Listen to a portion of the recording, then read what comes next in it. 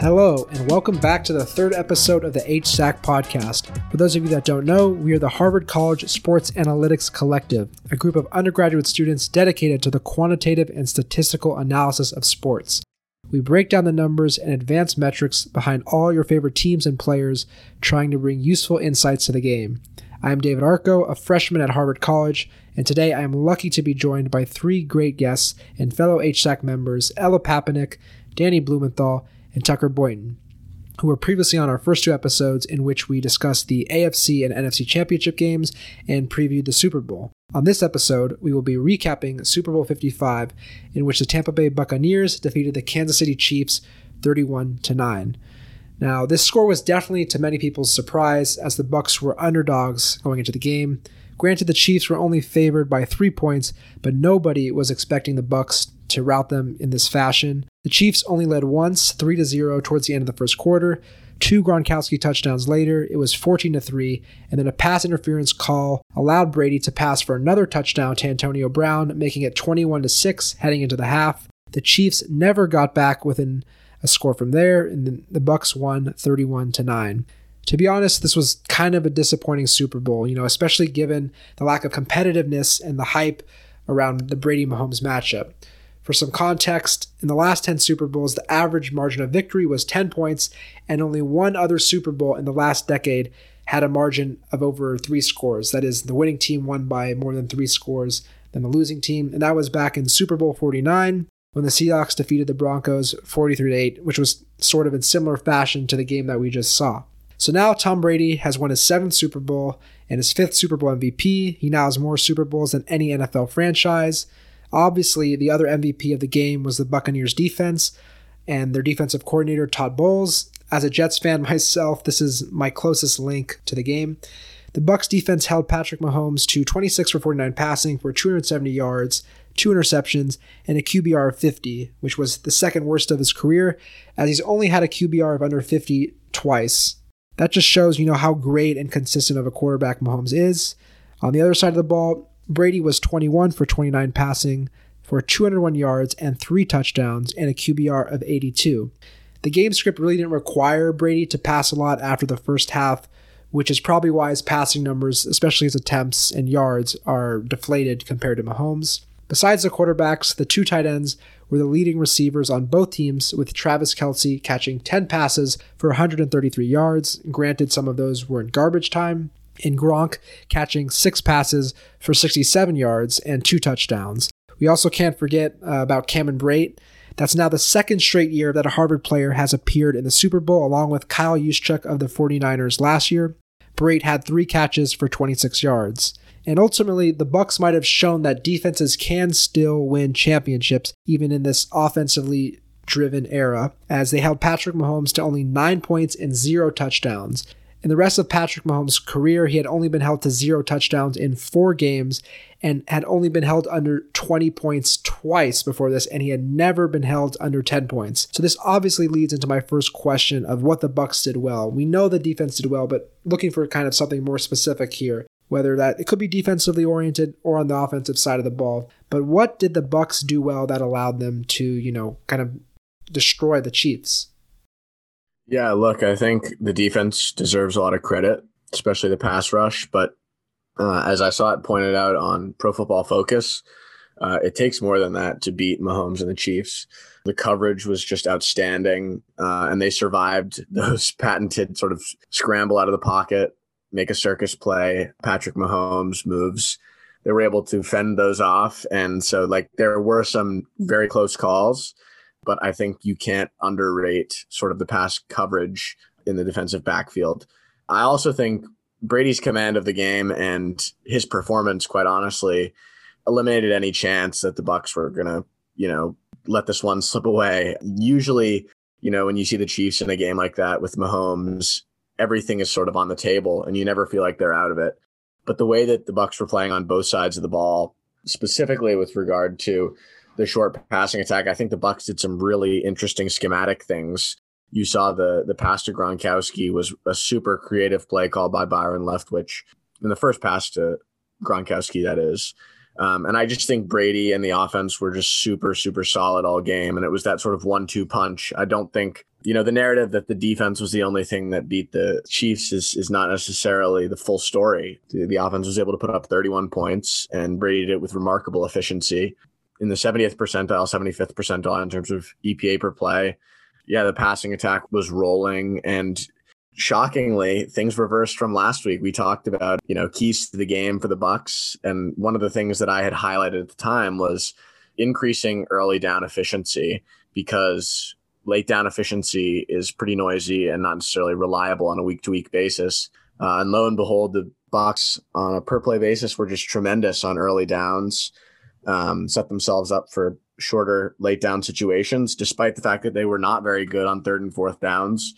They were just really good on early downs on offense. So I would say, to put all of that together, obviously the defense was tremendous. I think the pass coverage is probably not getting as much love as it deserves, just because there are more than one pieces in the puzzle in terms of stopping Mahomes and the Chiefs. And then I think Brady's accuracy and the creative play calling from Leftwich were all sort of keys to this victory that was, as you said, a total blowout. I think a few specific things that I noticed the Bucs doing defensively is they played a lot of cover 2 and 2-man, and then they integrated a bit more quarters late in the game. But I think the critical thing to note there is that they were keeping 2 safeties deep for a significant portion of the game to really put a stop to the Chiefs passing game. And that was at the cost of the Chiefs having some success running the ball, but that's a trade-off that they were completely willing to make, and that made a lot of sense. And then in terms of the Bucs pass rush, they're known to use some less common defensive fronts, which enabled them to get pressure even while reducing their blitz rate. So throughout the season, they had blitzed very heavily, but they didn't in this game. They really were able to keep the focus on shutting down the passing game. But that pressure on Mahomes is really visible by any metric. The Bucs had the highest, or their pass rush had the largest win percent that they've had this season by a significant margin, as well as the highest pressure rate. We saw Mahomes was scrambling all over the field. He traveled almost 500 yards. I think Seth Walder had some tweet that was, it was about Brady had 30 yards or something. So that was pretty crazy to see. And he also had his second highest time to throw this season, which is a big indicator of broken plays. And it was, I think, second only to the Chiefs' loss to the Raiders in week 5. So that's just all those kind of go to show how broken the Chiefs' offensive scheme was.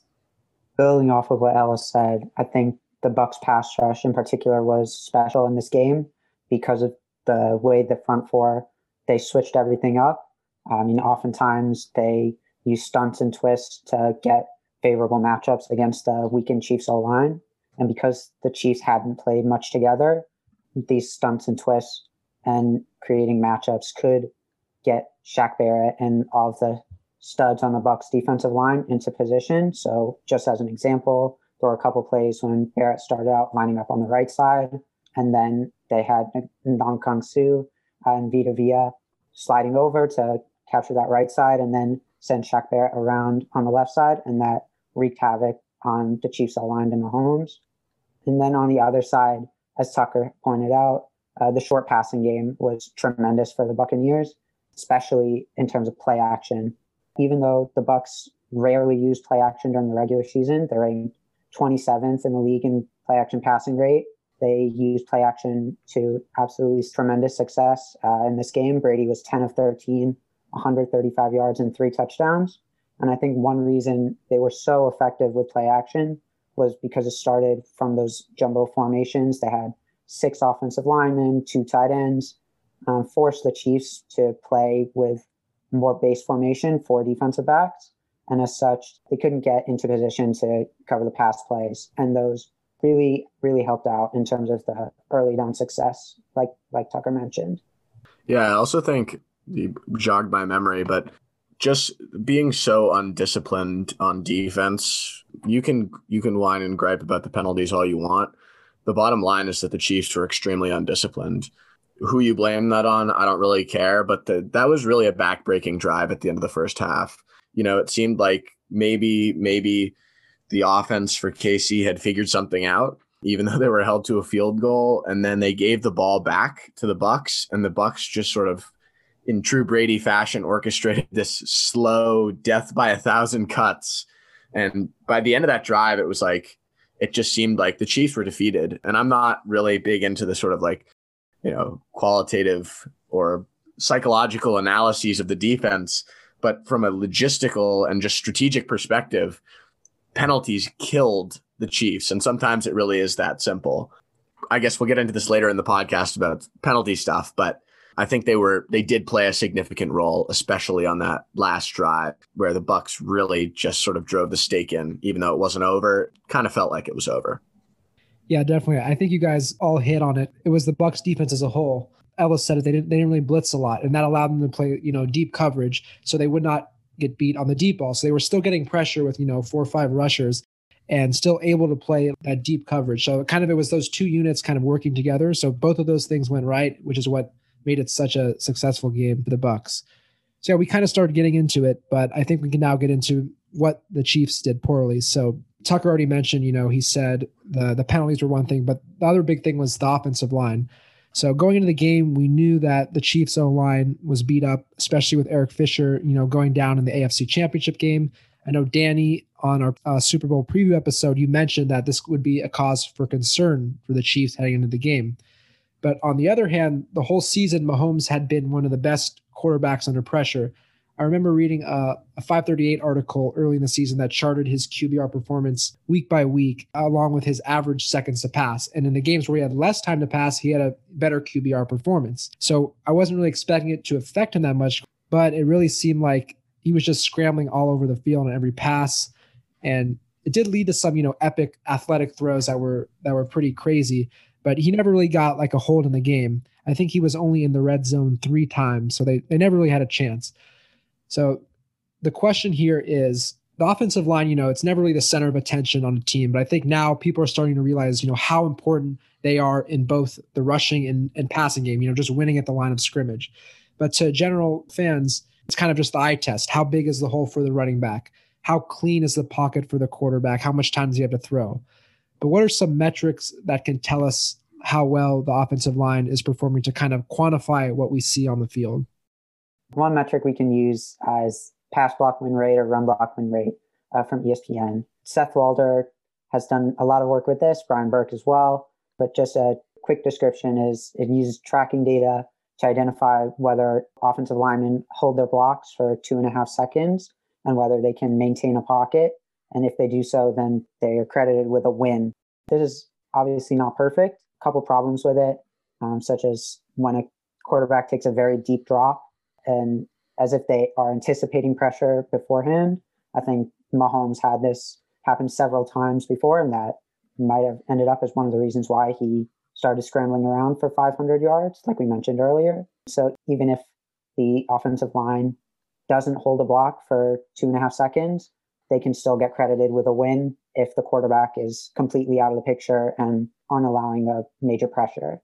Even still, pass block win rate is still helpful metric to use to judge offensive line play. I think sacks in particular aren't always a good metric just because they're often quarterback driven. How long are they holding the ball? And also coverage driven by the defense. If the cornerbacks and safeties are blanketing the receivers, the quarterback might get sacked even though it's not the offensive line's fault.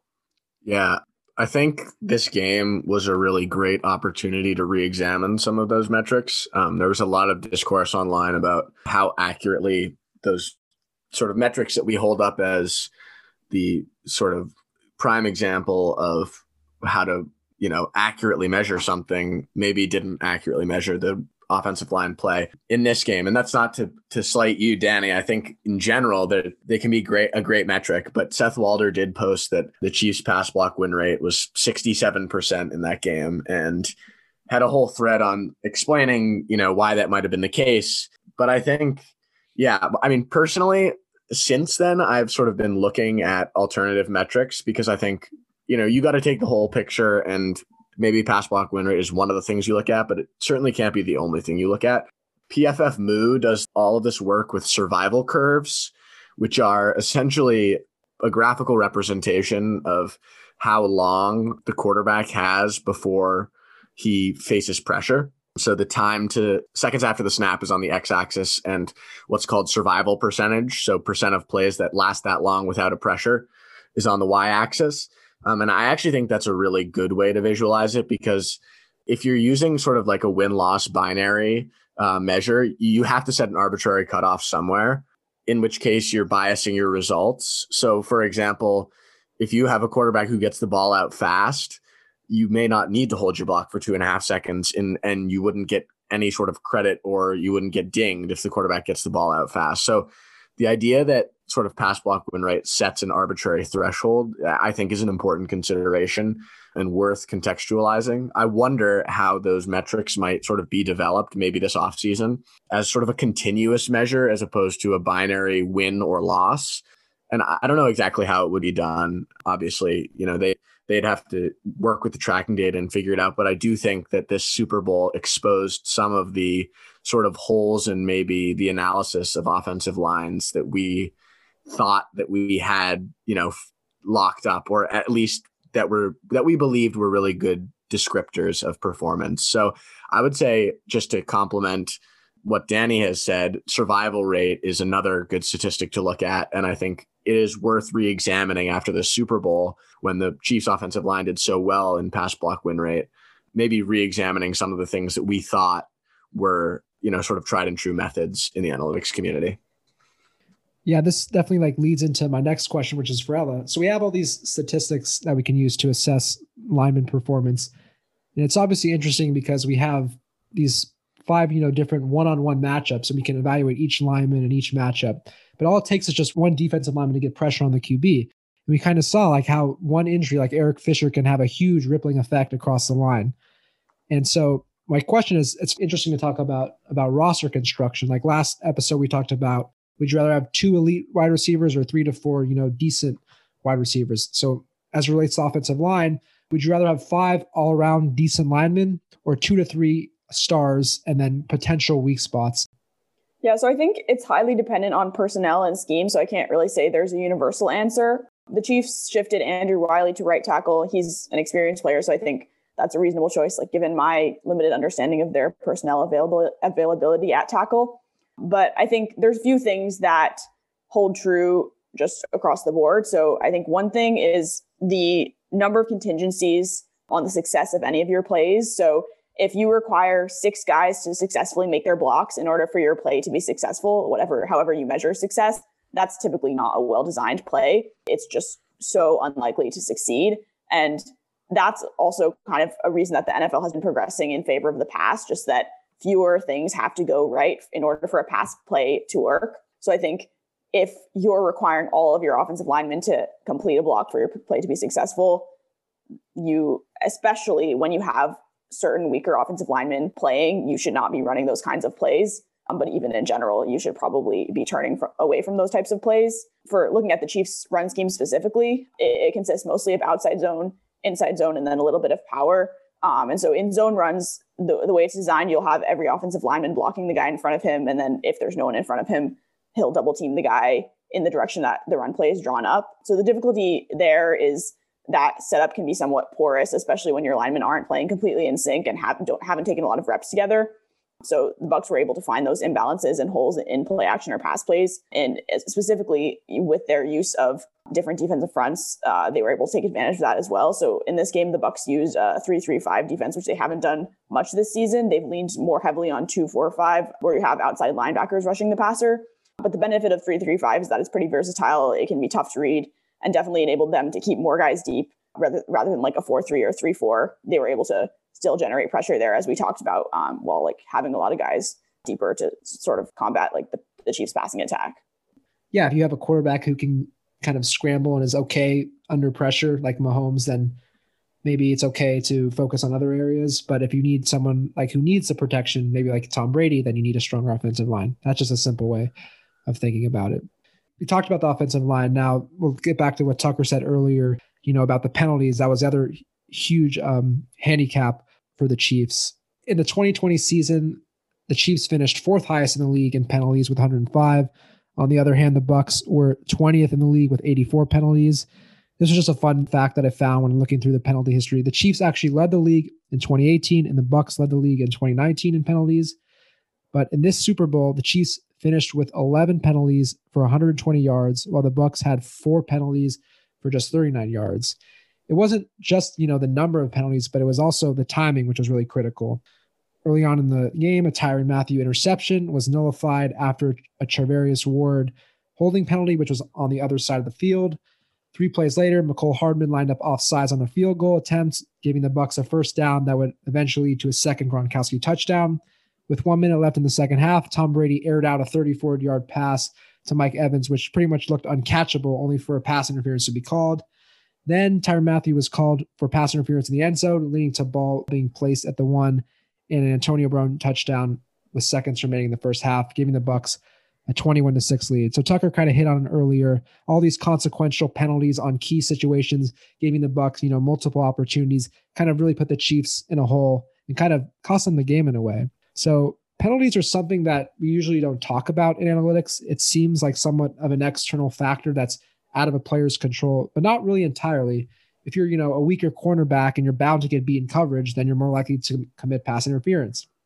So I guess the question is, how can analytics assess penalties and try to combat a player, getting flagged a lot, especially in key situations? So basically, what are the analytics on penalties? I guess I would say it's tough to separate the situational aspects of it. Like, penalties aren't always bad. You can have efficient penalties. Like, there are instances where you'd want an offensive lineman to hold in order to avoid a sack that would cost you significant yardage. You, I guess, preserve the down in that instance. Or even a pass interference can be worth it when you're going to have a completely blown coverage. So I think it's definitely something that should be integrated into the way that teams think about strategy, and even maybe running routes that are likely to maximize DPI calls or certain things like that. So I think it's definitely not an external factor, and there are correlations with penalties and specific types of plays. And I think players should be aware of when is appropriate to commit penalties and when isn't. It shouldn't be sort of looked at as a purely negative stat. Like Ella talked about, penalties can definitely be a product of the situation, and certain players in certain situations can provoke certain penalties. In particular, Tom Brady tends to excel at drawing defensive pass interference calls. Certain quarterbacks on deep go routes can underthrow the ball a little bit, try to provoke a pass interference call. And another thing I brought up was sometimes a penalty can be a good thing. I think in particular, the deep pass to Mike Evans when Bashaud Breeland tripped him up, it looked as though Evans had Breeland beat, and it would have gone for a long touchdown pass had Evans brought it in. So potentially you could argue that maybe that was a good penalty, and that even though obviously the result was bad, it wasn't as bad as it could have been. Yeah, I agree. On the quarterback front, I've long since been a believer in being more strategic about taking deep shots just because of the percentage chance that a defensive pass interference penalty gets called. From a penalty perspective, it was actually the second costliest game in the last 2 decades in terms of in the playoffs by a defense. The Chiefs, with their penalty differential on defense, cost themselves over 10 expected points. It's the costliest game since 2013, when Carolina cost itself 10.8 points against the San Francisco 49ers. So it was a huge, huge factor. As far as analytics for penalties go, one of the big things that I've seen is integrating them more into traditional player and team statistics. So a lot of times, traditional statistics like yards and pass attempts and, the basic stuff that you see at Football Reference is not going to include plays with penalties. Those things are sort of like wiped from the sort of record book and kept in their own like separate column, which I think is kind of ill-advised. I mean, it's worth having an indicator that there was a penalty, but it's all part of the game. Like Ella said, there are conscious decisions or even unconscious decisions, but mistakes the teams make in committing these penalties. The integration of those penalties into like putting them in the same bucket as all other plays and using that as a way to judge overall efficiency of an offense or a defense or a quarterback or, whatever you want to do, I think has been a big thing in analytics that I have noticed and really started to appreciate more, because like I said, if you just look at traditional statistics, most of those just cut out plays where there were penalties, unless they were, say 15 yards on a face mask tacked on to the end of a run.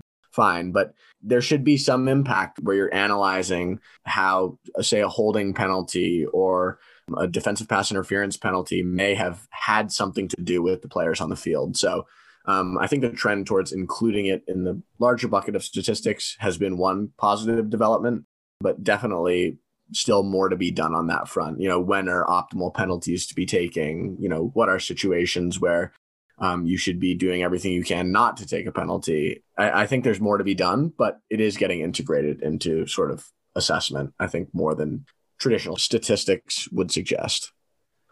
Yeah, I think that's a great point that Tucker just made about statistics not even including penalties or anything. Like, most people could tell you like who the best cornerbacks are based on interceptions, but there's nobody would think, oh, which cornerbacks lead the league in pass interference calls.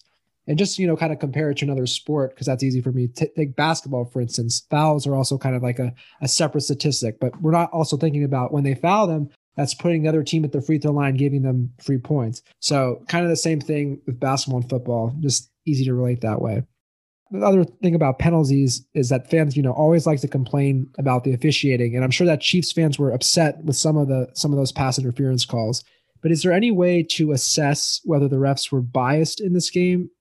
Sorry to burst your bubble, Chiefs fans, but I'm going to have to say no on this case. Several of the penalties were pretty obvious ones. I know Bill Barnwell posted a tweet with the little circles on the offsides for Mecole Hardman on the field goal. Hardman was clearly offsides, pretty obvious penalty.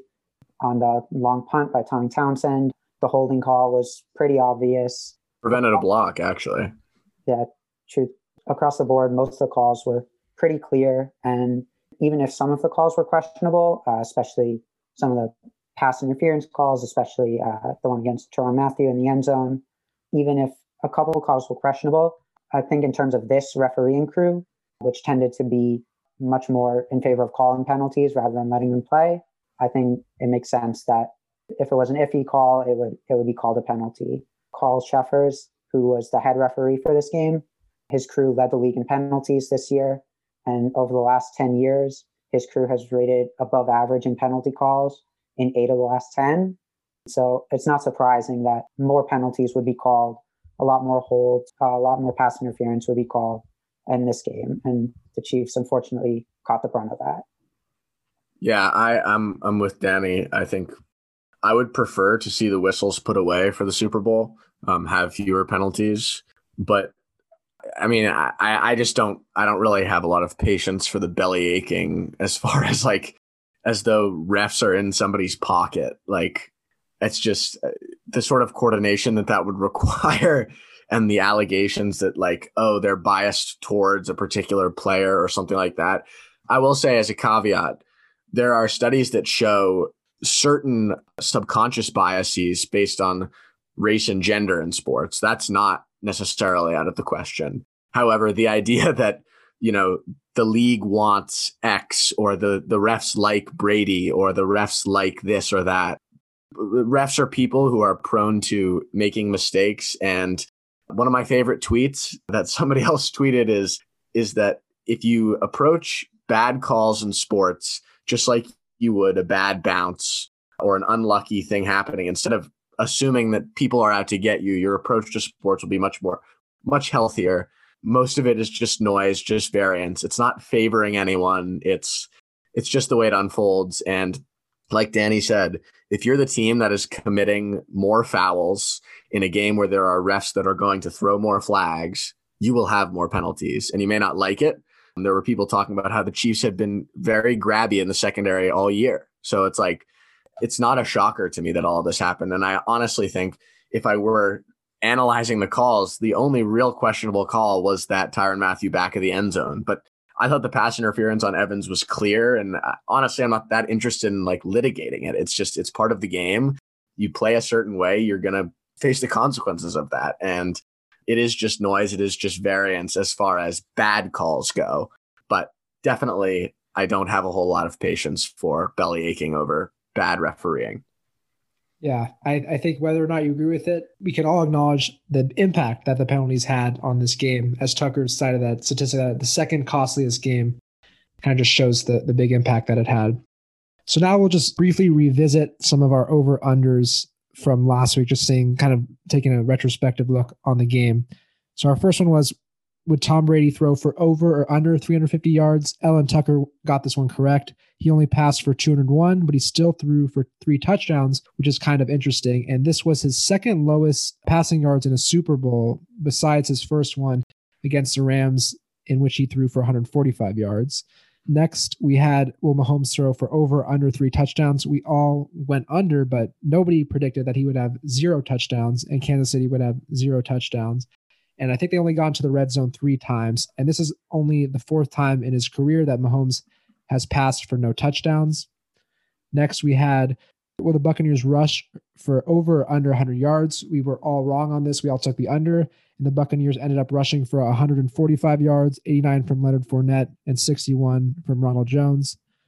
This was probably likely due, to the game script. We were not expecting the Bucs to get ahead and then to run the ball. We were expecting kind of the opposite, to get behind and have to pass. So that kind of accounts for this one. Next, we had, will Tyreek Hill and Travis Kelce combine for over 200 yards?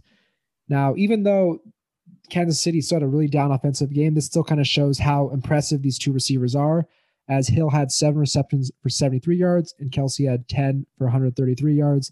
So they just barely made it with 206, but it still kind of shows, the explosiveness of these two receivers. And lastly, we were trying to predict how many 4th down conversions there would be. There were 4 4th down conversion attempts, and only one of them was successful.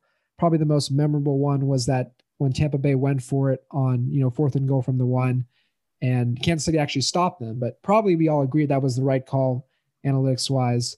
And that was probably the most exciting play of the game, but still I think the right call. Yeah, I think the 4th and 1 from the goal line was, I thought at the time that I watched the stop happen, I was like, oh, that is going to come back to bite Tampa. Not the decision to go for it, but the fact that they couldn't run it into the end zone. You just felt like at the time, what was it, 7-3? Ooh, they needed those points when they had the chance. And you thought it was going to be a big deal. And then also another play that happened on the 4th down was one of Mahomes' rollouts where he did like a jump throw and was horizontal to the ground. And that was almost an incredible play. But yeah, the 4th downs were probably not as big of a factor as they might have been if the game were closer. Now we can talk about who are our MVPs. So obviously, Tom Brady's the quarterback, most important player on the field, and he did actually win the MVP. So who is your MVP of the game? So for me, I'll go first. I got to go with the person that I made the prediction last week, who was going to be an X factor, Gronkowski. Clearly, he had a pretty good game, 2 touchdowns. And those were crucial, to kind of get that Bucs that early lead, that early cushion at the beginning of the game, capitalizing on what their defense was doing and kind of set them up for success the rest of the game. So Gronk is my MVP. I'll go with Vita Vea. He was consistently able to generate pressures. He had an average separation from Mahomes of 3.6, which I think league average is around 4.5. So definitely made an impact in the pass rush. Oh, could you just explain what you mean by that separation metric? Or what does that mean exactly? Yeah, so Next Gen Stats records the distance of pass rushers from the quarterback. So a smaller distance it indicates a good pass rush. My MVP was Shaq Barrett.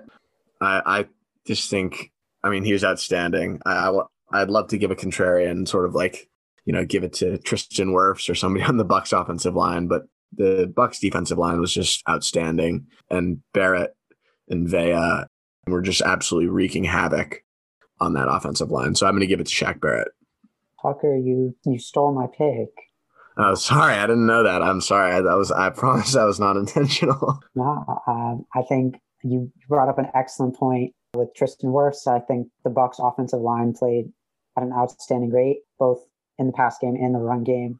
I'll give my MVP award to Ali Marpet as a representative for the offensive line. He had a particularly great play on Leonard Fournette's touchdown run, pancaking someone out of the way on a pull, setting Fournette up for a long TD run. Yeah, so we all have our MVPs. Now we'll go to the other side with the LVPs. I like least valuable player. For the Chiefs, it was we kind of talked about earlier. It was a whole host of people, probably the Chiefs, secondary as a whole, but I'm just going to pinpoint it on Travarius Ward for that holding penalty that cost that interception. So, it's the whole Chiefs secondary, but I'm going to pinpoint on him for that one pivotal play. Yeah, I think Ward is a valuable candidate, least valuable candidate. He had one of the highest penalty rates during the regular season. Only Patrick Peterson had more penalties among corners. Along the same lines, I'll go with Daniel Sorensen. Really, like you mentioned, all the Chiefs linebackers and safeties really struggled in this game. The corners did a decent job shutting down the Bucs wide receivers, but the linebackers and safeties got toasted by the Bucs tight ends and running backs. Brady was 13 of 14, 139 yards, and the 2 touchdown passes to Rob Gronkowski on passes to running backs and tight ends. So Sorensen in particular was really struggling. He bit too often on the play actions on the run fakes and got him out of position on pass plays. In addition, even when it was a run play, he struggled. And this was just a year-long trend. He ranked dead last in run defense, according to PFF's run defense grades. So across the board, the Chiefs secondary really struggled, but Daniel Sorensen was my particular least valuable player. Yeah, I guess I have two. Andrew Wiley was definitely a weak spot within the line. He had one of his worst PFF grades that he's ever received, but it's tough to put it on a guard being asked to play tackle. So aside from him, I'll go with Bashaud Breeland. He was the worst in coverage and run defense, according to PFF, and had a holding penalty and a DPI called on him. Yeah, I feel like you guys have taken all the good candidates here. I'm not sure. Yeah, I'd probably go with Breeland. I think that defensive pass interference, actually, to harken back to what Ella said about strategic penalties, may not have been a bad penalty, but he was just being hammered in coverage. I think he allowed, among defensive backs, there was a stat of, I think it was Levante David or Devin White allowed the most yards in coverage or receptions in coverage of any player. Yeah, Devin White. But obviously, Devin White played outstandingly. So, yeah, I would go with Breeland, but I think all of the aforementioned potential candidates are good answers as well. So enough, we can't rag on the Chiefs forever, but so now that'll turn to our next segment in which we're going to make our predictions next year for the Bucs and the Chiefs. So Tom Brady said that he's already coming back. In a post-game press conference, he said, quote, "You better believe it." He's only won back-to-back Super Bowls once in his career. That was in 2004 and 2005. And that's the only time that a team has won back-to-back Super Bowls since the year 2000. BetMGM already put out their odds, and currently the Chiefs are the favorites with an implied winning probability of about 11.5%. Packers are second at about 8%, and the Bucs are third at about 7.3%. The Ravens and Bills round out the top 5, but today we're just going to focus on the Chiefs and the Bucs. Personally, I think that the Chiefs are definitely in the best position to win the Super Bowl next year. They have the best quarterback in the league in Mahomes. Their defense is still pretty good. They're not losing a lot of people. So I'm still confident that the Chiefs are, if you were to place a bet, that would be the team to do it. The thing about the Bucs is, I think going into this season, I think people underrated the Bucs, not even being a playoff team that last year. People were kind of down on Brady. How good is he really without Belichick? So they kind of underrated them heading into this year. But now my concern is that going into next year, they might overrate the Bucs. Defense is a little more variable year to year, so we could see that defense regress. They also have some free agents that they could lose. So I think there's more risk with the Bucs, regressing a little bit. But I think definitely both of these teams, definitely top 5, top 7 teams next year. Yeah, I agree. Top 5, top 7 teams, not a super hot take. I think that's definitely likely. I think the Chiefs are the clear favorite. This one game doesn't really do anything to change my opinion of the Chiefs.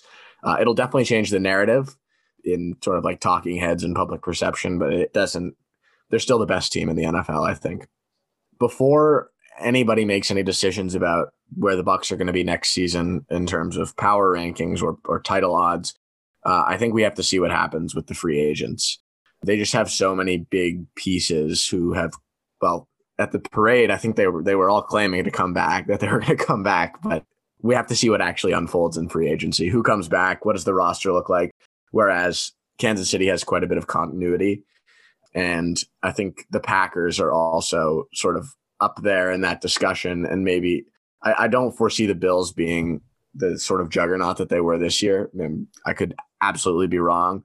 But I think, the Chiefs are the clear number 1, and nothing about that Super Bowl changes this. Yeah, David brought up a great point earlier about how defense is less sustainable compared to offense. And I think that's one reason why the Chiefs are going to be more likely to be back in the Super Bowl than the Buccaneers. It's just so much easier because quarterbacks control so much about offense. Patrick Mahomes is still going to be great. I'm not too worried about the Chiefs offense next year. But with the free agents, with potentially Lavonte David, Shaq Barrett, others might be gone next year, it will be tough for the Buccaneers to reclaim their spot as an elite defense. And then secondly, the level of competition is probably a little bit higher in the NFC. Like Tucker mentioned, the Packers are probably the third best team. Who knows who's going to come out of the NFC West? Maybe the Rams are going to excel with Matt Stafford. Whereas in the AFC, there's a little bit more of a gap between the Chiefs and the second tier of teams. Both teams will probably be good next year, but if I had to take a pick on who's going to be back in the Super Bowl, I would lean towards the Chiefs over the Bucs. Yeah, I agree with what everyone's been saying. Most of the odds I've seen have the Chiefs as favorite, Bucs as second favorite. But I definitely think it'll be interesting to watch how the odds change over the offseason. Yeah, I think we all hit on it. But the interesting thing about football is harder to predict year to year, especially given that it's such a team sport. Like I said, there's only been one back-to-back champion since the year 2000. Take a sport like basketball where you have, the Warriors winning back-to-backs and it's the same teams in the playoffs every year, whereas football, a little more variance. And I think the best way to wrap up this episode, it's the big storyline going out of the game, is discussing, Tom Brady's legacy. So obviously he was at the top of the GOAT leaderboard before this game. He definitely has his critics, but nobody can deny Brady's greatness. And that at the end of the day, he's just, an absolute winner. There was a really great 538 article that came out this week. I want to make sure I get the name right. It's called All the Ways That Tom Brady is Football's GOAT by Neil Payne. And it was just a great article that lays out all these different metrics that we use to measure a GOAT. Like he used like peak performance, longevity, playoff performance and domination, and all these, different metrics. And basically for all these metrics that we use to measure a GOAT, he's near the top of that list. And the main accomplishment that this Super Bowl adds to Brady's resume is that he did it with a whole different team. And obviously without Bill Belichick. It sort of gave me Kevin Durant, joining the Warriors vibes at the beginning of the year. But the difference is that this Bucs team did not even make the playoffs last year. They were, I think, 7-9. So Brady really is the centerpiece that kind of brought this all together, both on the field and then off the field from a leadership perspective. And growing up, I have to admit that I was probably not the biggest Brady fan, having the Patriots win so much. And as a Jets fan, it's kind of tough to see him dominate that division so much. But I think I've started to come around. And to me, I think that Brady for me is the GOAT. He's my GOAT. And I think fans might not realize this now, but people will probably come around on his GOAT worthiness more in the future when we realize how special his career was and how much of a winner this guy is. But that was kind of a long-winded spiel about my personal view on Brady. But so yeah, we don't have to get into the whole, Brady is the GOAT discussion. I'm sure Tucker and Danny have strong opinions as Patriots fans. But yeah, just what is Tom Brady's legacy? How does it kind of change with this game? Yeah, I mean, I think he has for a while now been putting up numbers that nobody will ever touch. I mean, like Jerry Rice, regular season career receiving yards type numbers. Just the longevity and the consistency in performance. And as you said, winning. I mean, a lot of people, including myself, would say that quarterback wins is not a great way to measure performance, but the numbers related to that are just like jaw dropping. And even from a more advanced analytical perspective, he really has been the best quarterback really over a long period of time. He played in a league with Peyton Manning early on, and then he played with Aaron Rodgers, and then he played with prime Patrick Mahomes. So, was there ever a period where he really led the league in these sort of advanced metrics? And I was a little surprised to find, and this is coming from a big Brady fan myself, but that from 2007 to 2017, so before Mahomes came into the league, for over a decade, he led the league in EPA per play. And so I think sometimes we forget that he's still a really good quarterback. I mean, obviously nobody's ever playing their tiniest violin for the people who doubted Tom Brady, but I do think that he is still on a per game basis an incredible performer. And we will start to see, as you said, when people start to try to go after these records or even like approach them, that some of these just numbers that we have seen in the Brady era are just, they're never going to be touched. There's no way they will ever be touched. People will definitely start to appreciate that after the fact. I think we're all a little numb to it now and probably a little bit pissed off if you're, a Jets fan, but I think we'll start to appreciate it more as it sort of marinates and we realize just how ridiculous those numbers were during the time that he is playing in the NFL. Yeah, I think one way to look at it is just to think about how we determine which players are Hall of Famers. And I guess one argument that people talk about a lot is if you were to remove some subset of a particular player's plays, would that maintain their Hall of Fame status? And if it's excessively dependent on a few plays, then that means it's more likely due to luck or randomness than actual skill. And I think I saw a tweet saying basically that if you were to split Brady's career in thirds, he would be a Hall of Famer in each of them. And I think that kind of stat taken to the extreme is really like, no matter how many plays you take away or how many particular passes you attribute to luck, he's got the stats to back it up even without those. Yeah, Tucker put together an outstanding article, Measure of the Man. Tom Brady's career numbers show his longevity, versatility. Highly encourage you to read it. Tucker highlighted that exact point in his article. If you split Brady's career up into thirds, he ranks in the top 3 in total EPA in each of those 3 thirds. Also top 5 in yards, touchdowns, at least one championship, if not 2 or 3 in all those thirds. Obviously, Brady's an outstanding player. And another point to highlight from Tucker's article, how long Brady's been doing it. Tucker pointed out that Brady's career is essentially Peyton Manning's trajectory plus Aaron Rodgers' trajectory put together. Manning and Aaron Rodgers are widely seen as some of the top quarterbacks of this era, and putting them together is what you get if you just look at Brady's career alone. I think it's interesting. They have this Hall of Fame monitor on Pro Football Reference, and for what it's worth, I think, Brady is still below Manning in his Hall of Fame monitor. I don't know what the model is that they use to track that. A lot of it is based on like accolades of leading the league in something or being recognized as MVP. I was interested to see if that would catapult him over the top. Maybe they haven't updated. It says 7 championships here, so I don't know, but that's an interesting tool. If you care about legacy and that sort of thing, that's a really cool thing to look at. They do that for all the positions at Pro Football Reference, so I'd recommend taking a look at that if you like to look at that sort of thing. Whether or not Tom Brady is our GOAT, we all know that this guy is one of the greatest football players, greatest winners, greatest athletes of all time. And I think a problem with the debate, sometimes people just get too bogged down in just saying no to Brady. He's not the greatest. Like, you don't have to have one or nothing. You can still recognize how great of a quarterback Tom Brady is, while still recognize, how good Joe Montana is. Like, you just recognize that these guys are all GOATs. At the end of the day, these are athletes, they're people, and we should recognize how talented and how special their careers are and not get too caught up with trying to argue against it. Anyway, that's my little rant on GOAT and GOAT debating, but it's still fun to have these discussions. And yeah, I think that we did a pretty deep dive into the Super Bowl. Maybe it wasn't the most exciting game, but still a good conclusion to the 2020 NFL season. Again, thanks to Ella, Danny, and Tucker for joining me today. You can find Ella on her Twitter at Chex, CHEX Matrix. Check out all of Danny's articles on the HSAC website and follow Tucker's Twitter at Tucker_TNL and check out his brand new database website at NFLindex.com.